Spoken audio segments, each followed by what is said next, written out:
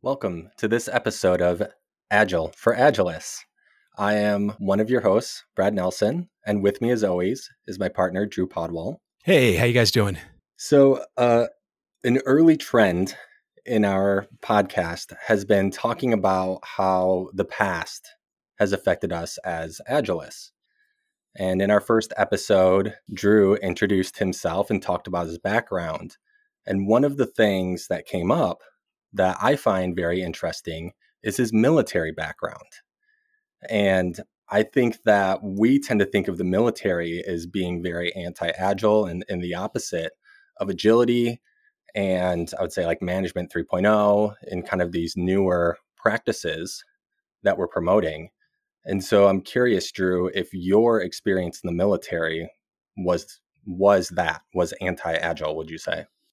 So, yes, no, maybe, right? There's a lot of different ways to look at it, right? So there's definitely toxicity within the military, right? From a leadership perspective. They teach you to kind of like look for the weak person on the totem pole and, bully that person as a way of groupthink, right? But on the healthier side of the spectrum, there's definitely leadership over management that is baked into the core of the military background. They develop us, right? Like, so I joined the Navy. I never worked on I was an aviation electrician. I never worked on autopilot systems. I never worked on night vision goggles before. And they developed me to be able to be proficient at that and become more proficient over time. And, there was cross functionality that occurred as well because I initially wasn't qualified to work on night vision goggles, but I thought they were really, really cool. Like, who wouldn't think working on night vision goggles was really cool? Super cool. And so I hung out with the person whose job it was and who was qualified to work on them. And then when that person left, it became my responsibility. Even though I wasn't technically qualified from a training background, I was still able to work on them and service them. So the short answer is yes, no, or maybe, right? But within the healthy side of leadership in the military, the answer is most definitely yes. Awesome. Interesting. So you mentioned that they gave you the opportunity to learn. Would you say that they taught you the learning mindset, or was it just learn this one thing and just do this one thing forever? No, absolutely. Right. And like early in my career, I realized that I hadn't gone back to college and I wanted to leave a job and get another job and leave a job and get another job. And early in my career, what I sold myself as, right, was I said, I never learned how to work on night vision goggles or stuff like that when I was in high school, right? But the military taught me how to do that, right? And my first job out of the Navy was in semiconductors. And they hired me because they knew the military taught me how to be a troubleshooter, right? They taught me how to be quantitative and qualitative and analytical. And, here's a problem that's in front of me. And what's my hypothesis for how to fix this thing? And let's try it. Let's see if it worked a little bit or if it didn't work at all. And let's, change directions. And so absolutely, like that's core to the military background is being that kind of troubleshooter. That's very interesting that you classify it as a troubleshooter, because I think, especially because of media, movies, shows, we tend to think of the military as order takers, right? Just don't think, just do what I tell you to do. Don't question it. Yeah. There is definitely some of that, right? Like when it comes to general housekeeping, right? Today's the day that we're going to clean up the barracks, right? Like the low man on the totem pole definitely gets the worst job and, and it gets incrementally better, the higher up that you get in rank and whatnot. But when it comes to actually doing the job that you're doing in the military, right? Or at least from my experience, that wasn't the case at all. You're being given problems to solve. And they teach you how to look at things and come up with that hypothesis. So here's a good example, right? So I didn't work for Squadron, right? Which meant that like I didn't work on planes. I worked on the black boxes that came off the planes.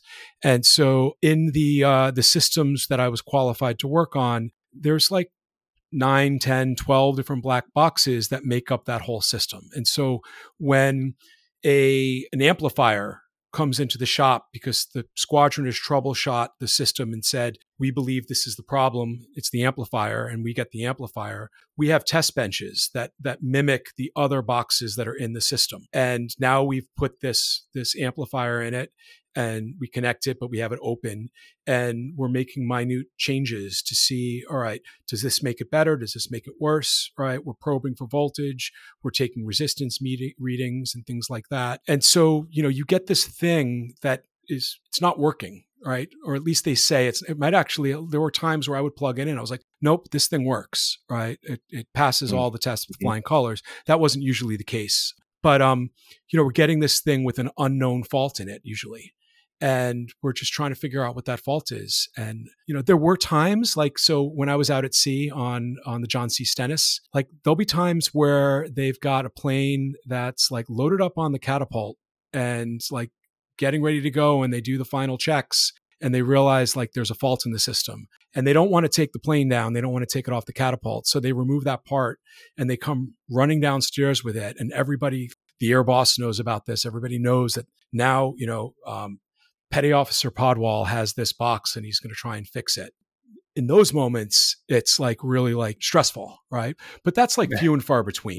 Those, that's not run of the mill. Run of the mill, we're downstairs and below flight decks, and we've got boxes that come in, and there's a general pace of things that allow you to just kind of explore to try to figure out what the problem is. So they don't just have another box they can swap in while you fix the first one? Well, okay, so usually they do. Right. Usually they do. But sometimes if it's a part that breaks frequently or maybe there's a fault somewhere else on the plane that's causing that box to blow, and they've replaced the box and now that the amplifier is blown again. And so they replace it with another amplifier and it's the last one. So the worst thing what they want is they want you to figure out what the problem is, fix it quickly, bring the box back upstairs, plug it in, test it, and, launch the plane off the bow of the ship, kind of like with the andon cord, right? If you get this box and you look at it and you know right away, yeah, I'm not going to be able to do this within 15, 20 minutes. Then they take the plane off the catapult and bring it down to the hangar for, repairs. And they put another plane up on the catapult and the next ready aircraft and they launch that one. So there is that concept of the andon cord as well. Interesting. Yeah. And so what you just described, though, is a test environment, a physical one, but that's something we use in software development all the time. Yeah. And I'm hearing a bit of quality and development troubleshooting there that you could easily map that over to software.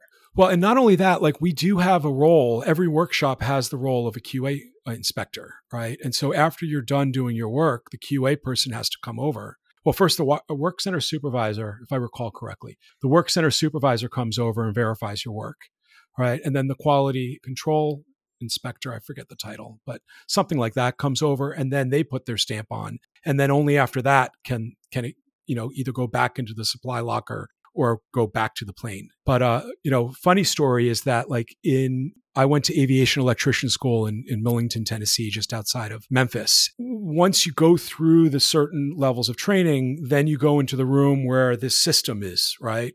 You've learned it in the books. Now you're going to go learn it. And they have these huge monolithic, they look like just mainframes. And they've got the whole aircraft system, drawn on it, and there's places where you can probe and there's places, where you could take readings and whatnot. And your instructor programs a fault into the system. And then you come into the room and you've got to troubleshoot it and figure out the fault. And if you, let's say if you probe for resistance on a live wire, at the top is a big, huge flashing light, right? On the top of a police car and a siren. And it just suddenly the cherry starts, flashing and strobing and a siren goes off, because you can't probe for voltage or for resistance with a live circuit. You'll blow your amp meter and do damage, right? So, but yeah, they've got these full systems and they program different faults into them so that you can practice and learn along the way. That's interesting. Yeah. Can you imagine in software development if you had a company that had their product and they programmed in faults so that people could learn and troubleshoot it? Wait, have you heard of Chaos Monkey and Chaos Gorilla before? Yes. Yes. Yep. I mean, that's really what that is. It's Chaos Gorilla, I think there's a data center where they program a fault into one of the servers. And it's Mhm. and hopefully the monitoring systems catch it, right? That's the first part of the test. And then once it catches it, then everybody's got to, swarm to try to figure it out and implement a fix and test it and put it into production. And then that fault gets cleared. But Chaos Gorilla, for those who don't know, is Netflix will actually take out and they'll program a fault into an entire data center that takes a regional data center down and then forces everybody to come together and swarm on it. So, we do that a lot in the military as well. Like I wasn't involved in that kind of training too much, but like once or twice a day, you would hear over the loudspeaker on the aircraft carrier while we're underway, like in the Persian Gulf, in a theater of combat, Mhm. right? You would hear like fire in main reactor room, away the reactor team. And, you would turn white for a second because you're on a nuclear powered aircraft carrier and there is now a fire in the reactor room. And 5 minutes later, you hear over the 1MC, reactor team is on station, right? And then 5 minutes later or 10 minutes later, like there's another announcement that is akin to, they've commenced firefighting or whatever. And then maybe like 30 minutes later, it's, the fire is now under control. And then maybe 10 minutes later, the fire has been extinguished, right? And then like 5 minutes after that, it's fire in main reactor room number 1 has been fully extinguished. This is a drill. Yeah. And they're conditioning you to react as if it wasn't a drill, right? Like now the people who show up in the reactor room to go fight the fire and, they see that there's, no flames, like they know it's not a drill at that point. Right. But the rest of us in the ship don't know that. we're only hoping, Sweating bullets, losing some weight. There's a great episode of This American Life with Ira Glass and I forget the other guy's name now, but they're on board the John C. Stennis a year after I was there, right? And they comment on that in the episode. The episode is called, I think, Life in the Arabian Peninsula or something like that. And like Ira Glass and I forget the other guy's name, but they wake up in a stateroom in the middle of the night because that announcement has just gone off, and Ira Glass has turned on the recorder. And they're like kind of clutching each other, like, what do we do? What do we do? And they protect. And I'm like, this is exactly how I felt when I was underway. So nice. So you mentioned Chaos Monkey, Chaos Gorilla. Those, my understanding, are programmed to attack random areas at an unknown time period in production. I don't know. Is it random, completely random? Nobody's actually plugging in, like there's no like senior leadership who's like, all right, this is what we're going to do today? Or is it just totally a random? That is my understanding. And it's something, you mentioned Netflix. I believe Amazon also does something similar. It's a great way of building resiliency into your system. Yeah. So there's definitely, I think, value in that when your system is not going to kill someone, right? Randomly, like, oh, we're just going to randomly blow up a ship. Yeah. So I could see in the military, though, right, like that quality in those sorts of drills may be a little bit more controlled, but where a lot of organizations struggle is with production quality in their test environments, like truly being able to test at a production level. And what I'm hearing is it sounds like the Navy is really good at that. Yeah. I mean, I would say the military, law enforcement as well, right? Like law enforcement are doing live fire drills. Yeah. The thing that I find the most unnerving when I'm coaching is this idea of, okay, yeah, let's, we've got in the backlog, work to be able to have an improved live test environment, but we don't want to work on that right now because, we've got too much to do. And it's like, well, okay, but if we do work on this, you'll be able to do more of that stuff in the future, right? And it's almost like the reverse of, there's like the reverse mindset of robbing Peter to pay Paul. Like in this case, we do want to rob Peter to pay Paul, right? Because we're going to wind up richer in the future if we do this. Or maybe I'm getting the analogy wrong, but something along those lines, I think. So definitely, yeah, I get where you're going with it. I think that's a huge struggle that I see with organizations, or they're stuck in firefighting mode. And like, how do I ever develop anything new? Because I'm constantly fixing things. Yeah, and that's where like one of the things that I work with the organizations that I start coaching is, I ask to see their backlog of tech debt, and 9 times out of 10 that just lives in either one person's head or more likely lives in lots of people's heads. So what I do in those instances is I say, all right, let's create a habit at the end of every sprint of taking, account of any tech debt that we've either created by mistake or observed along our way. And let's just put it in a JIRA and document it, right? Like in an idealized world, like, you'll also get some time carved out to fix that at your, discretion, but let's start by at least documenting it so we can know where it is. At danger of continuing us to spin off the topic, Yeah. You mentioned tech debt that is introduced by accident or observed. Is there ever a time to purposely introduce tech debt? Well, I think that's like what we're talking about with creating a fire drill in the main reactor room, right? Where we're purposely creating like a significant level of tech debt. But I don't know. Yeah, I think that's the example that I can think of. Is there something that you're noticing that I'm not? Because I would love to learn. It seems like another topic that's really common, especially in the firefighting mode where people get into like Band-Aid after Band-Aid after Band-Aid. They're like, well, we just gotta, it's a critical defect. Systems are down. We just have to Band-Aid it and get it back up. And then you just end up having, a mile long Band-Aid sticking out of someone's arm that's still seeping and gushing blood, and the Band-Aid's weighing them down and they can't move. Was my visual for you all. Well, there is another story. I don't know if that's along those lines. This, I don't really have any experience with this at all, but there is and this is totally like right on the edge of PC, but there's a school called Goat School that field medics get sent to in the military. And what you do is you're out in the field and you're given a goat, an actual live goat, and you're supposed to take this goat from like waypoint to waypoint to waypoint to get it to its extraction point or something like that.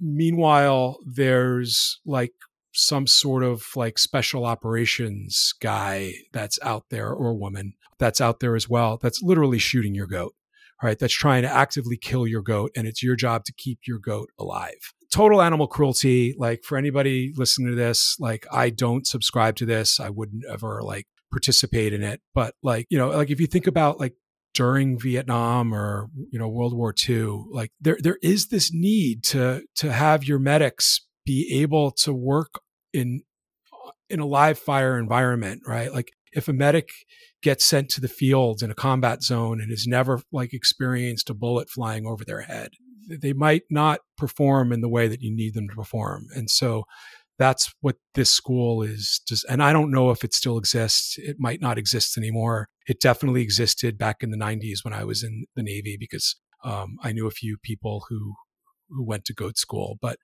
did we take too dark of a turn, Brad? You could totally like pull me out of. That's crazy. I'm kind of speechless. I don't even know how to respond. Yeah, I mean, they do the same thing with like aircrew. Right. Aircrew go to a school called SEER School, Search, Evasion, Resistance, and Escape, I think it is. And you get dropped in the middle of a forest somewhere with only the things that you might have on you if you crash landed in a helicopter or a plane, right?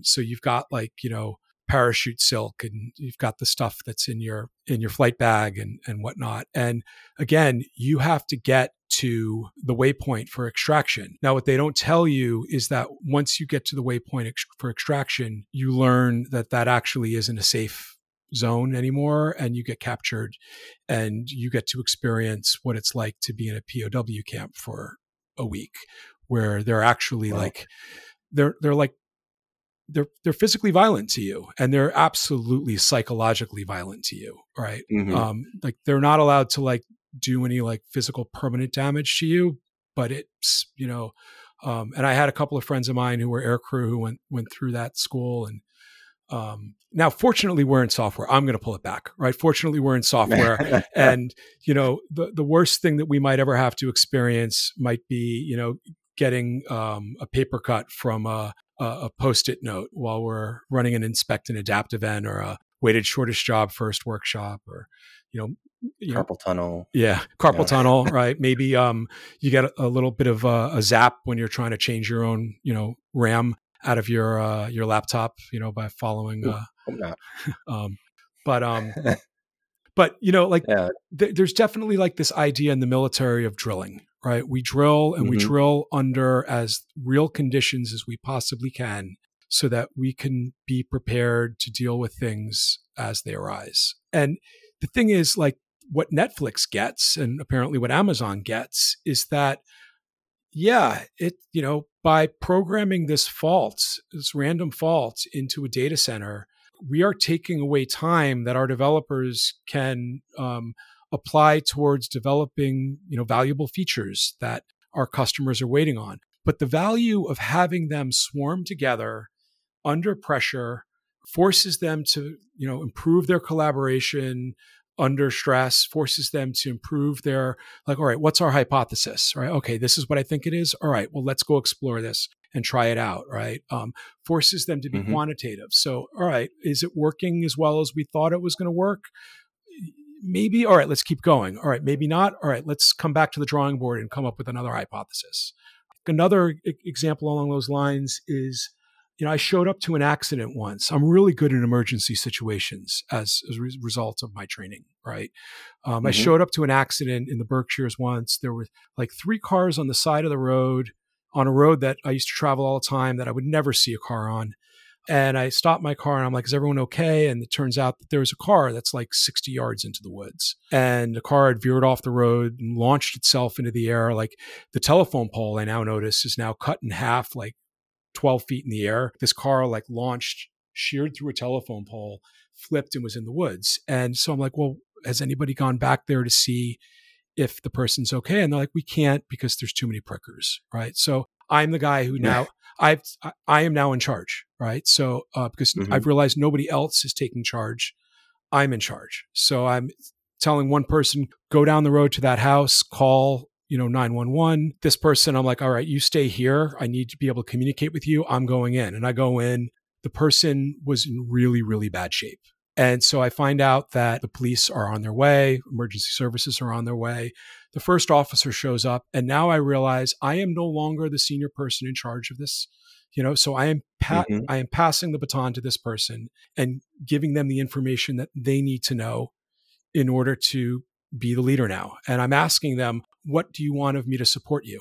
Right. And in that case, they asked me to go out. They were going to go into the woods and to, direct the fire crew and the emergency services back to where they are when they got there. Right. And at each step of the way, when somebody senior to me is showing up, I'm asking them, what can I do to be of service to you? Right. And so Hmm. in these kinds of situations where teams are swarming around, a problem, maybe the architect is there, maybe the architect isn't there, right? Maybe the lead developer for the team is there, maybe they're not, right? But you have to figure out, like, who's in charge?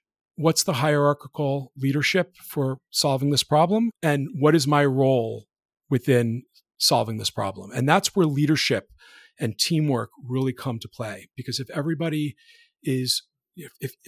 able to put their ego aside for the person in the woods with a serious injury, then that person has a greater chance of living. If everybody can put their ego aside for when there's a fault for a server or something like that, then we have a greater chance of, getting this production fix out there rapidly and not losing money, for whatever system it is that's now offline. Yeah. So you went where I actually had a no. I wanted to talk more about this because you brought it up the other day and I find it very fascinating. You maybe took a little bit of a darker I kind of know. route there than I was expecting. Um, but you had mentioned that one of the things you had learned in the military was how to take control of the situation and let go of control when someone else comes in that obviously should have control. And that really got me thinking because I don't think that is something that we typically pick up on in your normal corporate America. I think, I mean, there is some like seniority, a director comes in, CEO, president. Yes, they're the big dog in the room. But a lot of times, once you're a manager, you kind of have that like, oh, I'm the boss, right? I'm the one in charge. I'm the one deciding. And you might not always be the leader of the situation or the best one to deal with the situation. So I thought that was very fascinating. Yeah, where I saw it work really well was I was on a coaching engagement where there was probably about 6 or 7 coaches, right? And we were all kind of like in different areas of the organization, both broad left to right and hierarchically top to bottom, right? So there were some coaches that were primarily at the portfolio. Some were primarily at the program level. Some were predominantly like performance coaching the POs specifically. And then some were down at the team level and whatnot. The thing that worked really well in that engagement was that if a portfolio coach was having a challenge with trying to figure something out in our, weekly or maybe daily scrum, right, that we had together as coaches, that coach at the portfolio level would bring up this impediment that they're experiencing with coaching at that layer. And we all ideated. And what I saw a couple of times was, all right, that coach realizes, all right,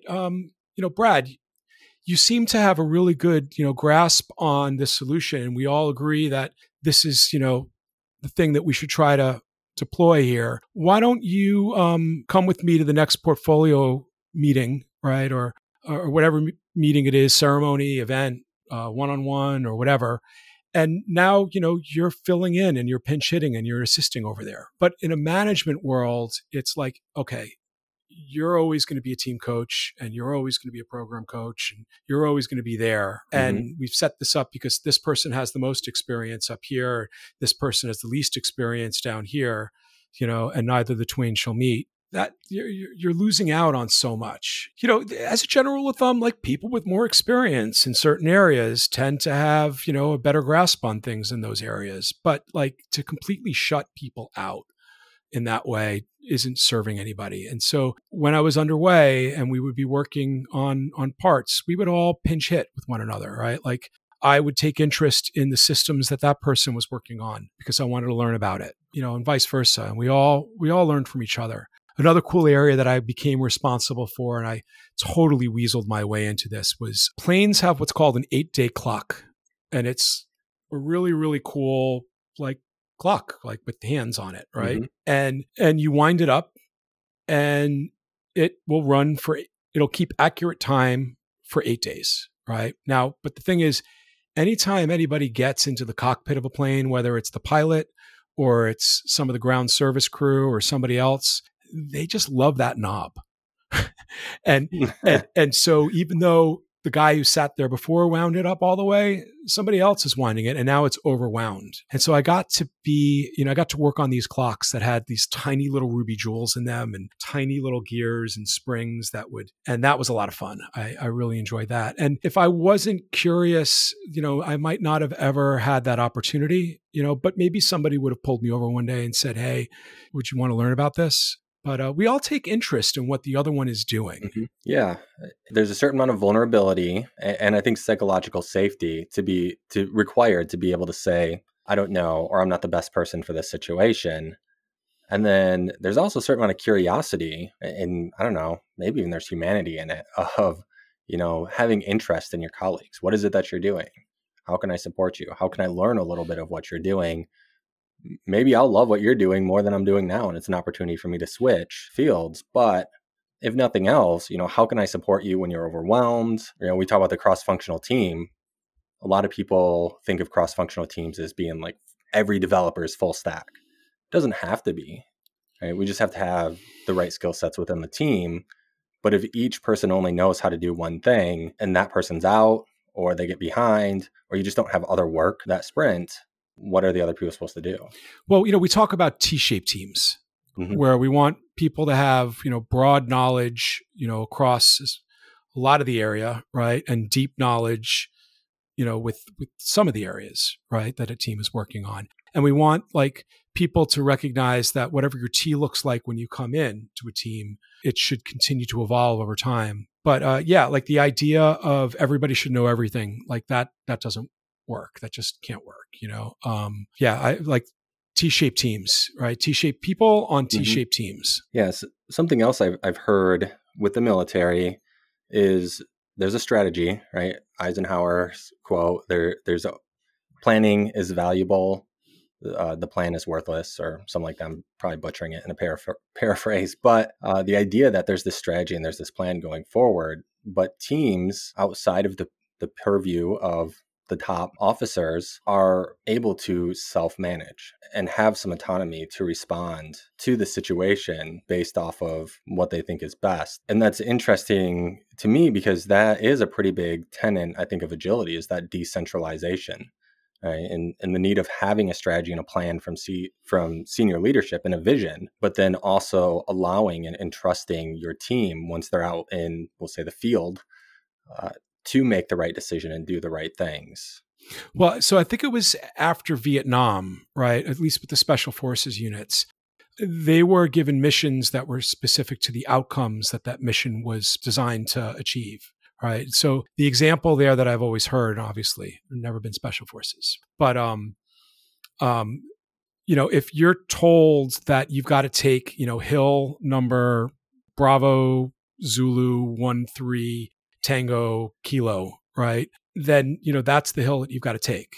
And if when you get out into the field, you realize that it is absolutely unsafe to take that hill, we're going to incur a lot of casualties if we try to do that. During the Vietnam War, you just trudged up that hill because you were told to do that. Mm-hmm. The shift after that was, it's not we need you to take that hill. It's we need you to take that hill because tomorrow morning at 0500 hours, we're going to be moving the platoon and the regiment up through this valley, and we need you to be able to provide overwatch. Right. So now when they get into the fields and they know that, all right, we got to take this hill. This hill is not safe for us to take. They know the reason why we're trying to take the hill is to provide overwatch. And so if they are now in the field and they are like, all right, we could provide great overwatch from this hill as well. And, as long as we also take this hill. And so let's divide the unit and, you three are going to provide overwatch from this hill and you three are going to provide overwatch from this hill. And now we've got good coverage over the valley. And now the platoon or regiment or whatever it is can march through that valley the next morning. So that's the shift, right? The shift is, and I know not all soldiers know the outcomes for their missions, right? Mm-hmm. But that's the big shift is that the special forces units are given complex problems to solve in order to create specific outcomes that enable the strategy to flow through the system. Right. I know that's simplifying it in a software way, but much like if your teams are given outcomes and problems to solve, which is a feature written as a problem, as opposed to a highly architected solution, they're going to be able to see those hills that aren't safe within that feature and be able to still achieve the outcomes for you. So, and it's a weird thing, right? Like it baffles me that organizations don't trust that, right? They don't trust the idea of, wait a minute, I need to tell them exactly what they should be doing, right? Because otherwise they won't give me exactly what I want, right? Versus I need to tell them the problem that I need for them to solve with the outcome that I'm trying to achieve so that they can, self-organize and innovate a solution.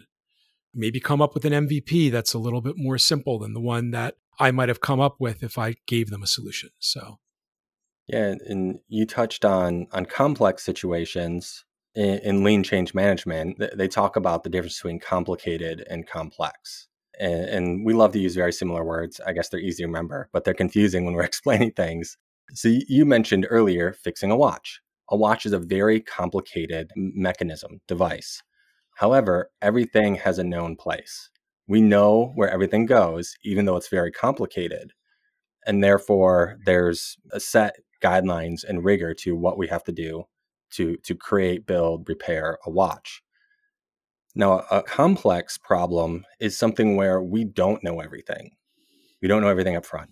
Right? There's not just one way to deal with this situation. And that's what software development is typically. Right? There's not just we just do this one thing every single time and we get this outcome. And I don't think it's like the technology is part of the challenge, but it's also the outcome we're trying to achieve, the problems we're trying to solve. And we don't know how our users are going to respond to this solution to that problem. Well, and that's the power of Agile, right? Yeah. And we also we don't know how, the watch, right? Like, let's say if we wanted to create watches, we would just need to come up with an architecture design for a watch, and now it's a manufacturing process, right? But let's say we want to create a brand new watch, the likes the world has never seen, one that is able to, predict my mood based on my astrological sign, as well as the astrological sign of the people who I'm engaged with, and be able to, signal to me when I'm pressing too hard, on a sales pitch, or, need to lean back a bit, right? Like the world has never seen a watch like that, right? So we just need to come up with, well, what's our hypothesis here, right? Like what's the problem? What are the little problems that we want to be able to try to solve for? All right, well, the outcome that we're trying to achieve is we want to create a device that's going to indicate to the person wearing it that maybe they're being too aggressive in the conversation. And, all right, well, the hypothesis was that we're going to do that off of astrological sign. But maybe there's another way for us to, get a sample data on that doesn't have anything to do with astrological sign or something like that. And now you got me thinking of a product for coaches, right? But no, it's like we're building something the world has never seen before, or we're building a system, a suite of systems that this configuration the world has never seen before, right? And it's a journey. I was actually on a call last week. Your friend Mark was talking about empirical anecdotes, I think he called it, and this was metaphors, right? Yep. Somebody was talking about how they were like, it was an open space about the topic of lean. And we wanted to learn more about lean, the coaches that were on this call. And there was a coach who was very familiar with lean. And they said, the thing about lean is that, like, much like gardening books versus architecture books, if you read a book about architecture, the book is going to be titled after the architect, right? Whereas if you read a book about gardening, it's going to be, the title of the book is going to be about the garden, or the context, or the geographic location, or the temperature, or, whatever it is. It's not, the gardener's name.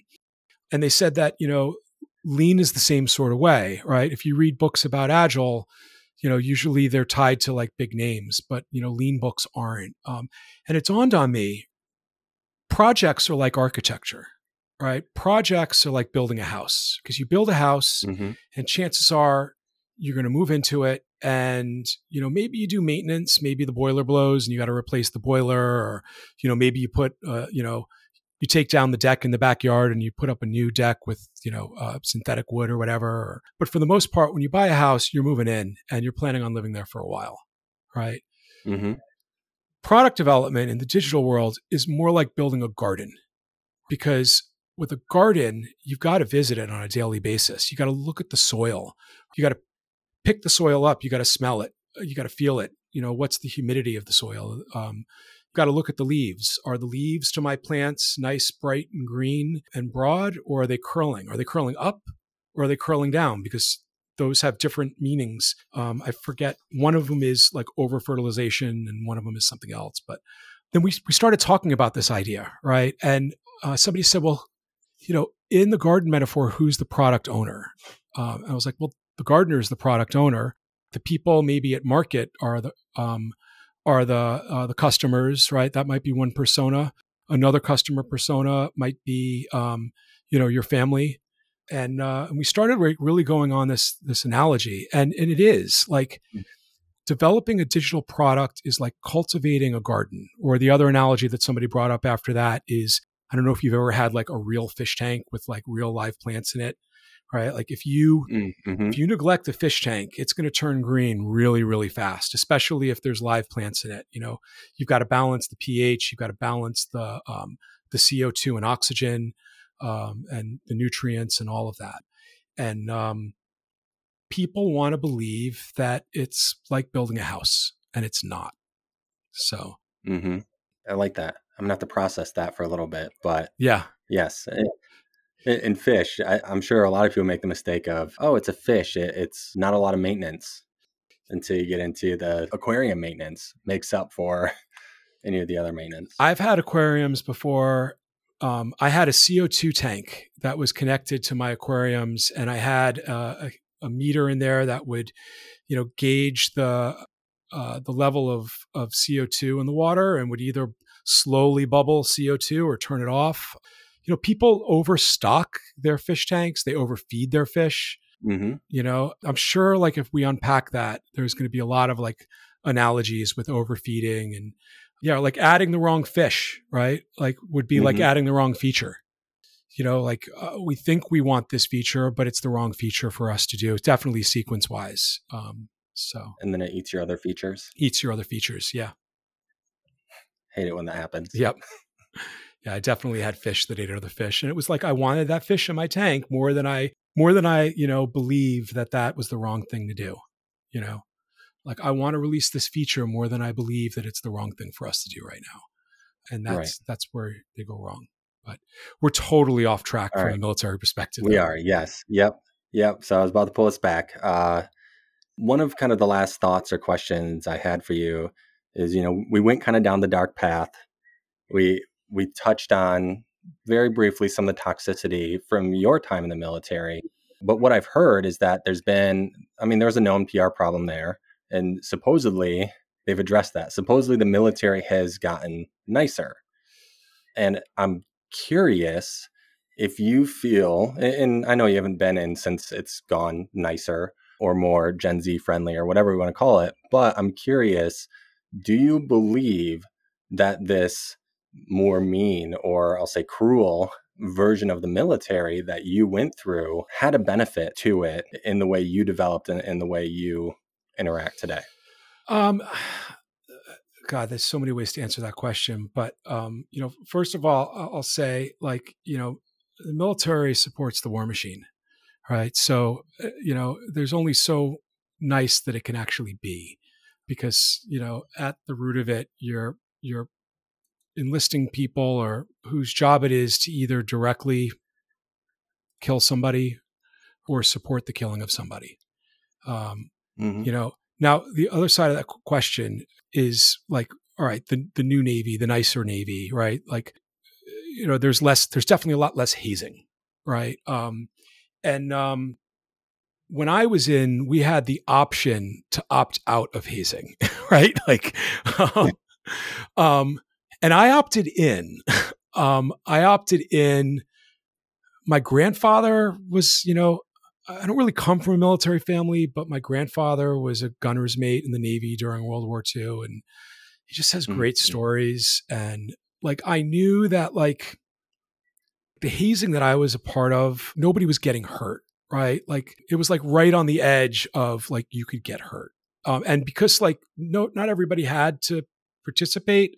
And we respected those who didn't want to participate, right? Like, but like, for instance, when you cross the equator, in order to cross the equator, the ship has to stop and ask King Neptune's permission to cross into his royal domain.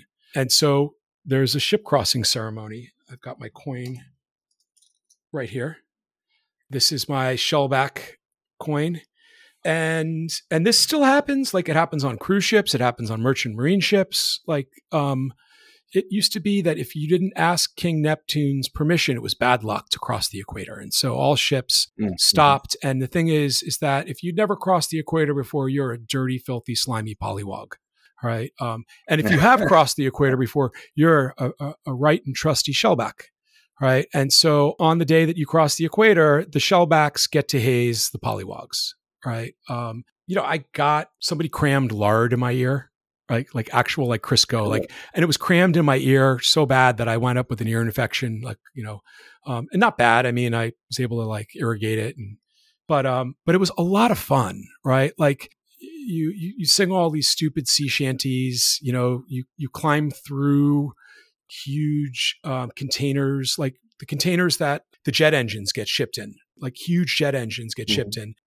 A week before you cross the equator, the captain orders the galley to stop throwing the excess food overboard, and they fill up these aircraft containers, jet engine containers, and you got to swim to them or through them, right? So you're swimming through rotten putrid, rotten food. But then at the end is King Neptune's court, and you bow in front of King Neptune, and like literally like grown men and women sailors are dressed up like, I think it's the senior most enlisted sailor dresses up as King Neptune. And then there's the junior most enlisted sailor, and then the junior most enlisted officer are all dressed up as the members of the royal court.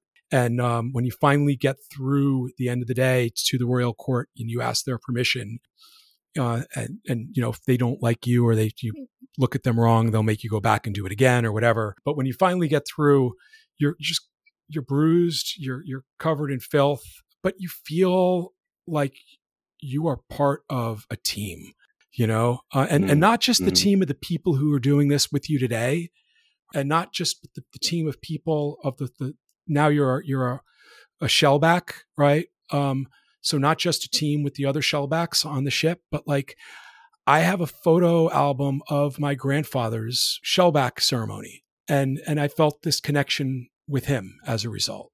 Now back then they got hurt. They really hurt people. You know, they're hardcore. I don't believe, you know, like, I mean, it's so hard to say, like toxic hazing where people actually get hurt, like can get really hurt, where people don't have a choice to participate or not, where people are absolutely humiliated for the sake of knocking them down and brutally humiliating them. Absolutely wrong. Right. But like what we did was really kind of fun and games. Nobody came away from there like, at least I don't think anybody came away from there broken, like totally broken.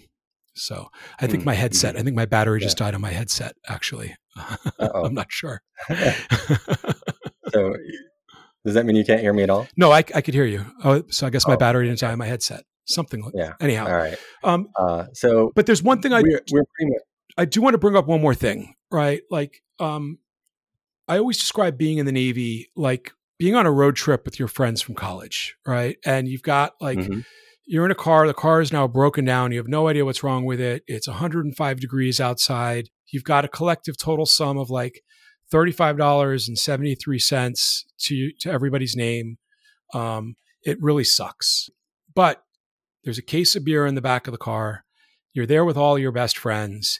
And you know, no matter how much it's going to suck, it's going to make for an amazing story that, you know, 20 years later when you get out of the Navy, 30 years later when you get out of the Navy, you're going to be able to share with your shipmates and be like, remember that time we were driving across country? Like, it's really bonding. So, but the last thing that I want to say in closing is that if you're looking to hire a Scrum Master, please consider looking to hire somebody with the military background. Please consider looking for a veteran. It's not very difficult to go on LinkedIn to, you know, put some of the keywords in if you're a recruiter and search for somebody, you know, with a Scrum Master background and a military background, right? Or somebody with a leadership military background, right? And if you don't know how to do this, reach out to me. If you're a recruiter and you're wanting to hire more veterans, I used to be the co-chair of HBO's Veteran Employee Resource Group. And I worked with HR there to improve the number of veterans that we were hiring. And the thing is, they had no idea how to do that. Like they had no idea how to tweak, you know, what to search for to hire veterans. Veterans make amazing leaders. Veterans know that if they're showing up on a scene of something, am I in charge or are you in charge? And if I'm not in charge, how can I be of service? You know, they're great at that. So if you're looking to hire a Scrum Master or you're looking to expand the number of veterans in your company, definitely reach out to me. And I would love to help with that. hello@agileforagilists.com. Yeah. It's a direct line in. Yeah. And if you're a veteran and you're looking to become a Scrum Master, right? Or you're looking to learn about Agile, right? I have open office hours, unlimited open office hours for veterans. So if you're a veteran and you're listening to this, it doesn't matter if you got out 20 years ago and you're senior already in your career. If you want to know more about this, I have unlimited open office hours for veterans. Awesome. That's very generous. And you do volunteer work actively with veterans, correct? I do. Yeah. In fact, this Friday is fallen.org is having a hackathon that's starting early evening East Coast time. I forget what it actually is, the hours, but I can get it for you. So It's a great hackathon. It'll be, I think, my third or fourth that I've participated in. It's just really cool. There's lots of like the veterans who are like, usually they're in coding boot camps right now, right? Lots of veterans who are just like, they just got out of the military. They've got lots of money in their pocket to spend on education, and they're interested in software development. And so if you're looking for veteran developers, this is a great resource as well. Awesome. Yeah. Agile for Agilis. We support our veterans. We love you. Thank you for your service. Thank you, Drew. Anything else that you want to mention? I know we're a little over, but anything else you want to mention in closing? Oh, wow. I wasn't prepared for this. I used up my thing that I wanted to mention in closing earlier, Brad. Just thank you so much. It was a good one. Thank you. It was a good one. Yeah. Thank you for sharing, Drew. I appreciate it. And I know our listeners will too. Awesome.